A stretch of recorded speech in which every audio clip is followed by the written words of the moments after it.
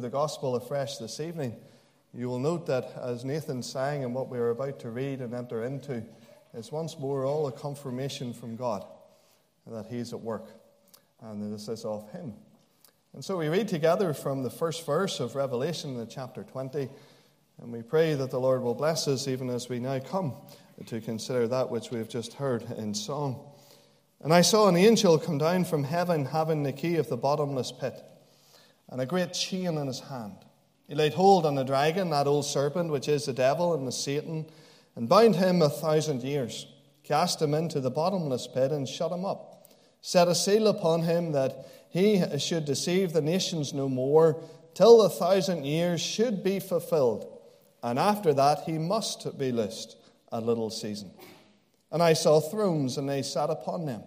And judgment was given unto them, and I saw the souls of them that were beheaded for the witness of Jesus and for the word of God, and which had not worshipped the beast, neither his image, neither had received his mark upon their foreheads or in their hands, and they lived and reigned with Christ 1,000 years.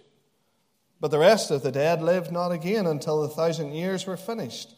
And this is the first resurrection. Blessed and holy is he that hath part in this first resurrection. On such the second death hath no part, but they shall be priests of God and of Christ, and shall reign with him 1,000 years. And when the 1,000 years are expired, Satan shall be loosed out of his prison, and shall go out to deceive the nations which are in the four quarters of the earth, Gog and Magog, to gather them together to battle, the number of whom is as the sand of the sea. And they went up in the breadth of the earth, and compassed the camp of the saints about. And the beloved city, and fire came down from God out of heaven and devoured them. And the devil that deceived them was cast into the lake of fire and brimstone, where the beast and the false prophet are, and shall be tormented day and night forever and ever. And I saw a great white throne, and him that sat on it, from whose face the earth and heaven fled away, and there was found no place for them. And I saw the dead, small and great, stand before God, and the books were opened, and another book was opened, which is the book of life. And the dead were judged out of those things which were written in the books according to their works. And the sea gave up the dead which were in it. Death and hell delivered up the dead which were in them. And they were judged, every man according to their works. And death and hell were cast into the lake of fire. This is the second death. And whosoever was not found written in the book of life was cast into the lake of fire. Ending our reading there at the verse 15. And truly may the Lord speak to our hearts even from that which we have just read. We come to consider this very solemn passage, and we're focusing our thoughts entirely upon the last number of verses beginning from the verse 11. And as we come to behold the scene that John records for us here, we come to view that which will surely be one of the saddest days ever experienced here upon earth. But yet it is a day that is coming.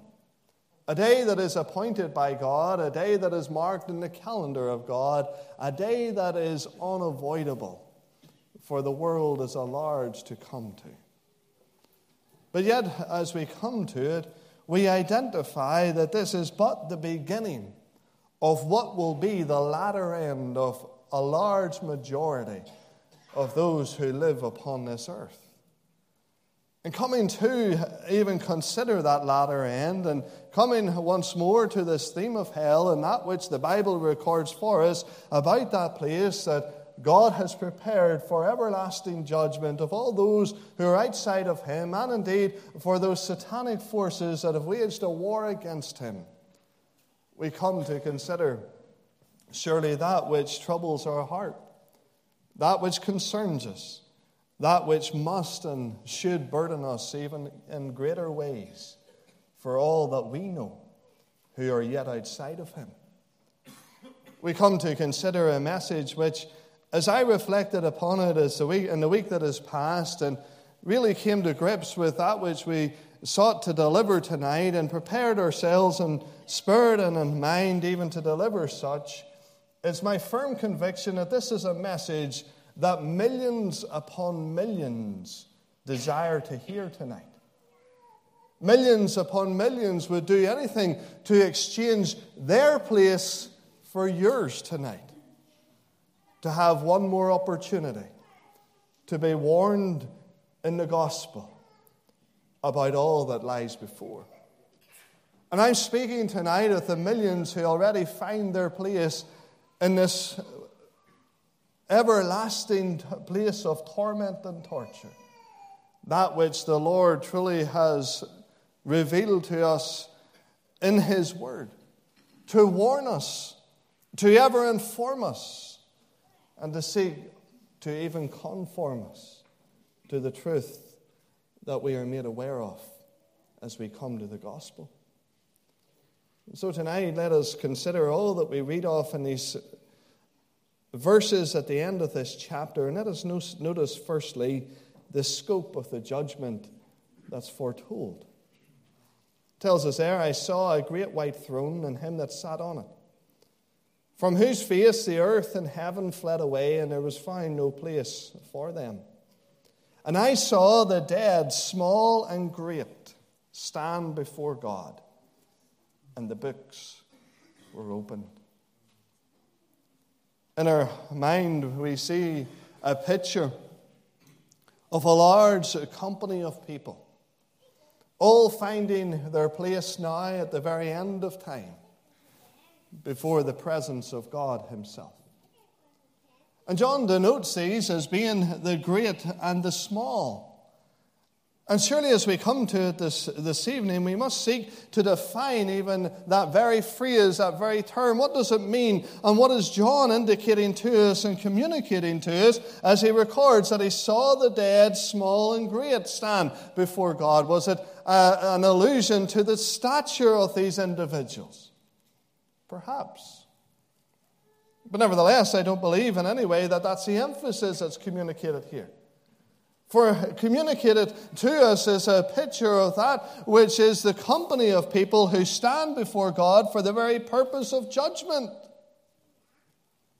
And so perhaps you could argue that that which is in view here is the scale of that which has been transgressed by this company of people. And to that there is a little more evidence within the chapter even to testify to, and helps us to understand that as the books were opened and they were judged according to their works, that there will be, even upon that day, those who will be judged in a greater way than others simply because of that which they have done against God in their life. But nevertheless, again, I suggest to you that that is not the primary emphasis of this phrase. Rather, it's a testimony to the character and the nature of the individuals concerned. And these are individuals who come from every walk of life. These are individuals who have known plenty in life and those who have known poverty in life. These are those who are termed to be great in the eyes of the world and those who are termed to be small in the eyes of the world. But nevertheless, they all find their place here before God. And understand very clearly that as this company assembles here at the great white throne, amongst it are numbered the rich and the famous. Those who you and I would have no hope of spending time in their company today. Those with whom we can simply only ever hope to get a glimpse of in this life. Yet nevertheless, they're standing before God upon that day of the great white throne judgment. They will be there for all to see. There'll be no security there. There'll be no blockade or barriers put up around them. No, simply they are found, numbered amongst this great company of those who await the very final judgment of God.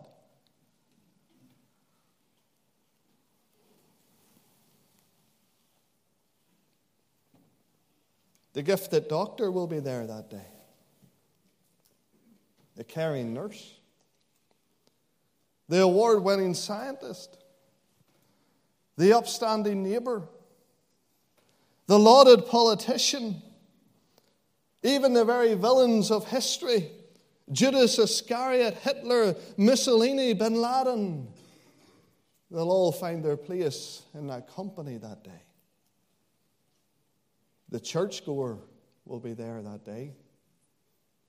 The respectable, the good mother, the gentle father, the hard-working farmer, the record-breaking athlete. All will be found numbered in that company that day. If in this life they reject the Lord Jesus. We considered at the outset of this study, just 2 Sunday evenings ago, the story of the rich man and Lazarus. And in that story, we were brought face to face with the great contrast between the small and the great, the rich and the poor. For we know that one who knew even much of this world's possessions, one who enjoyed the very finest of banqueting day by day, the very most opulent of surroundings, the very finest of garments were arrayed upon him, but yet in the end he died, just as every other individual did. Outside his gate, placed day after day, was this beggar man, this poor man, this man by the name of Lazarus. He simply survived from crumbs, that which was cast to him without a second thought, but yet received ever so gratefully because of his great need. He knew no friends, he knew no even companions in this life, but yet it was his reality that his company in this life was simply the dogs who came to him day by day to lick his wounds. But yet in the end he died too. And you'll remember from that account, no doubt, that as we saw them pass from this life to the next, that in hell, the rich man opened up his eyes, being in torment. For the final destiny of his soul, that part of him that never dies, that part of you that never dies, will spend an eternity somewhere. And for this rich man, it was in hell itself. There he viewed not only the great gulf that existed between heaven and hell, but he saw right into heaven. And he beheld in Abraham's bosom the poor man who day by day found his place outside his gate. And as we consider that story, make no mistake about it, for it would be an affront to the gospel to consider any other outcome. And the reality is that the poor man didn't go to heaven just because he was poor, and the rich man didn't go to hell because he was rich. No, the poor man went to heaven because of that which was evident in his heart, and the rich man went to hell because despite having much in this life, he didn't have Christ.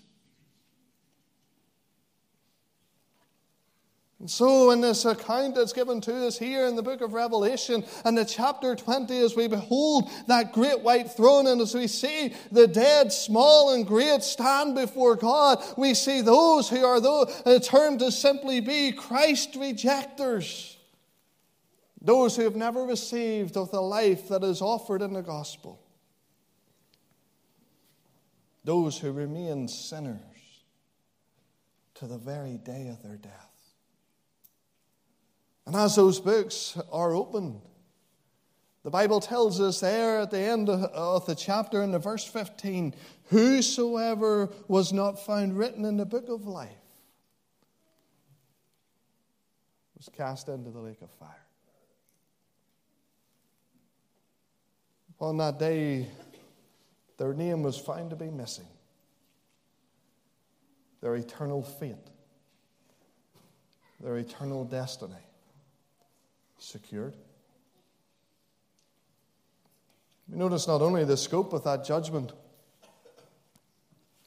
small and great, but we notice also the summary of that judgment.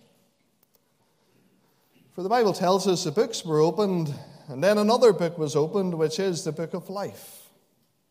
And the dead were judged out of those things which were written in the books according to their works. Now, this is all a testimony to, indeed, the fairness and the justice that will be meted out that day.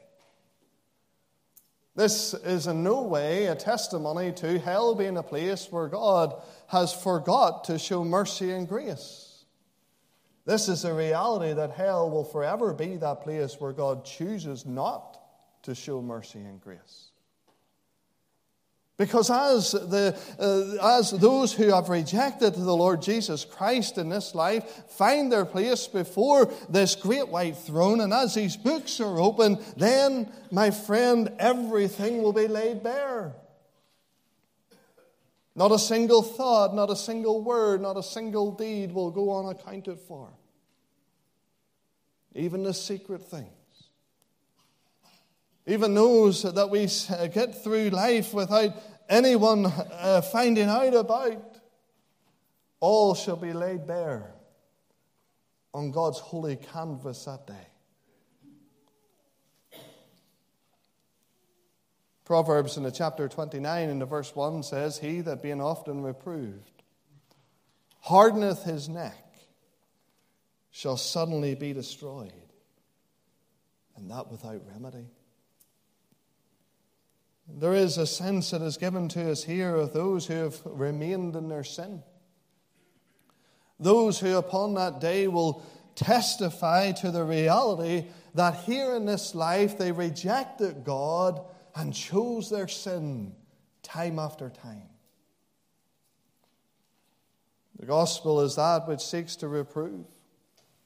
The gospel is that which seeks to make bare and lay bare even before us the reality of who we are in the sight of God, testifying to our extreme need of a Savior, testifying to the evidence of Scripture that in Christ God provided the Savior. And so we come to this evening, and we are reminded in the Word of God that as we come to that which is depicted to us as being the final day of judgment, we come to a day in which there is no difference, for all have sinned and come short of the glory of God.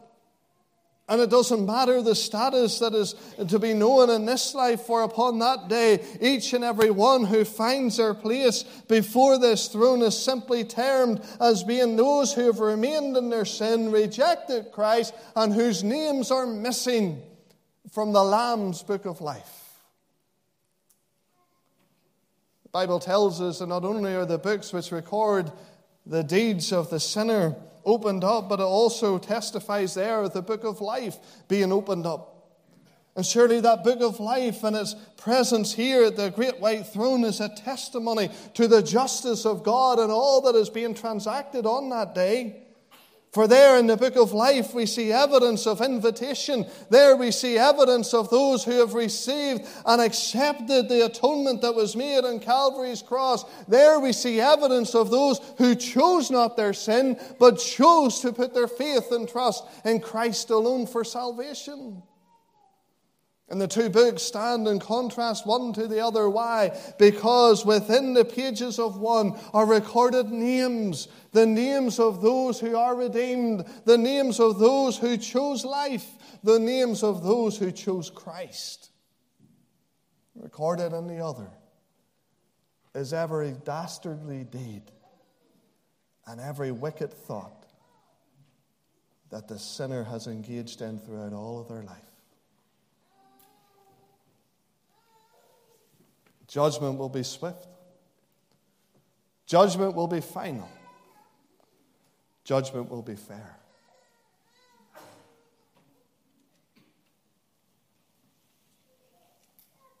Then we notice not only the scope of the judgment, the summary of the judgment, but we notice the statement of the judgment. For there in the verse 15 it tells us, "Whosoever was not found written in the book of life was cast into the lake of fire."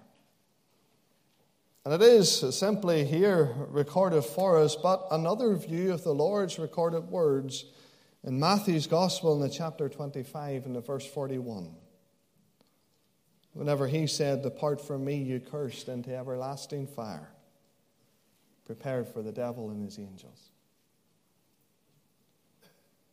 I know tonight In preaching this message, we do so with a heavy heart. And we do so with a hand extended. And we do so with a sincere desire to exhort and to warn all those who remain outside of Christ that this will be your end. If in this life you continue to reject Christ, if in this life you continue to say no to his offer of mercy and grace in the gospel, if in this life you continue to harden your heart and harden your neck against all the truth that is here revealed, then this will be your end.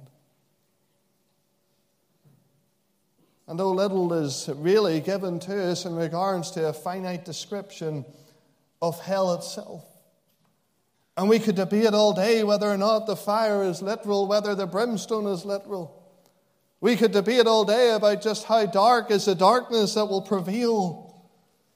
But friend, this evening as we come to this subject once more, the means of his judgment matter little to me whenever compared with the magnitude of the suffering that awaits the sinner. Tonight it's the magnitude of that which lies before that should grip the heart of every believer, because that is what awaits those whom we love, who are yet without Christ.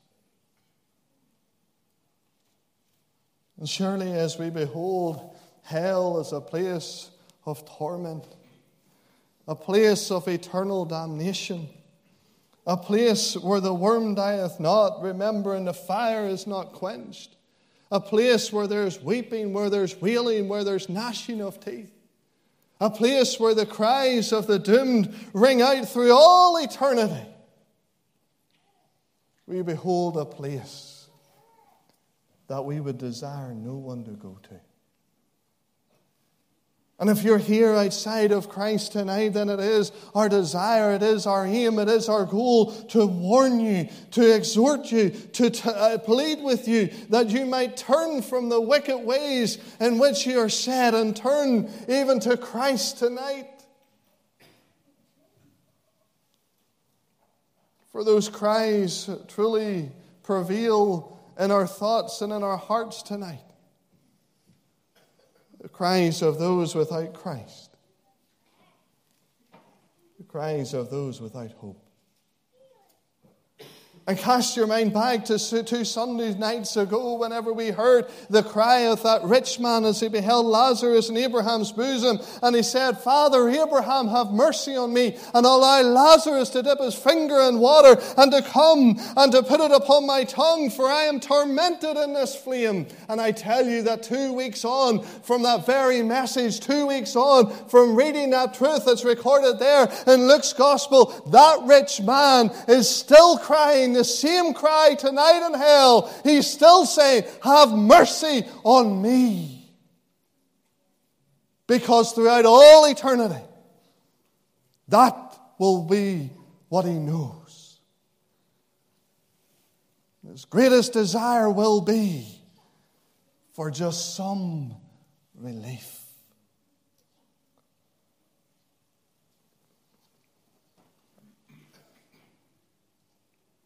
Every time we read of hell, we read it of a place of torment. Eternal torment is how the Bible describes that which awaits the unbeliever. And it's an important distinction from everything that we know to be true here upon this earth. For you and I, very often in our world media, we come across stories of war crimes. We come across stories of barbaric treatment from one human being to another. And very often the term attributed to such suffering, the term attributed to such dastardly deeds is simply the word torture. that which describes the act of mankind one upon another. But when it comes to hell, when it comes to the final place of damnation of those who are outside of Christ, the word torment is always used. Why? Because hell is self-inflicted. Torment is self-inflicted. Torment will consume. Torment will prevail. Torment will be the forever reality of the lost. Torment, remembering nights like this, whenever under the sound of the gospel they sat. Torments when from meetings like this they walked out and under their feet trampled the very blood of Jesus Christ. Torment when they remember all that they have been exposed to. Torment whenever they remember those pleas and those invitations extended from loved ones and from families. Torment when they consider their latter end and realize that this will be their forever reality. Oh, they'll say, I should have taken my opportunity. I should have entered in. I should have repented of my sin. I should have believed the gospel.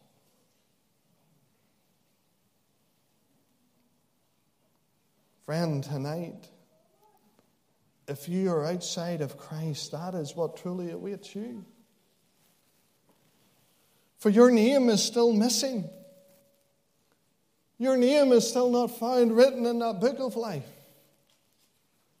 Your place is still reserved at this great white throne.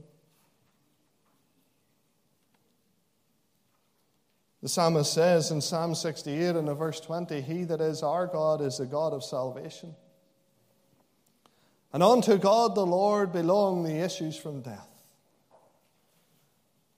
All that we read off here at the end of the book of Revelation is that which God has deemed, that which God has prepared, that which God has decreed as being the just reward of the ungodly.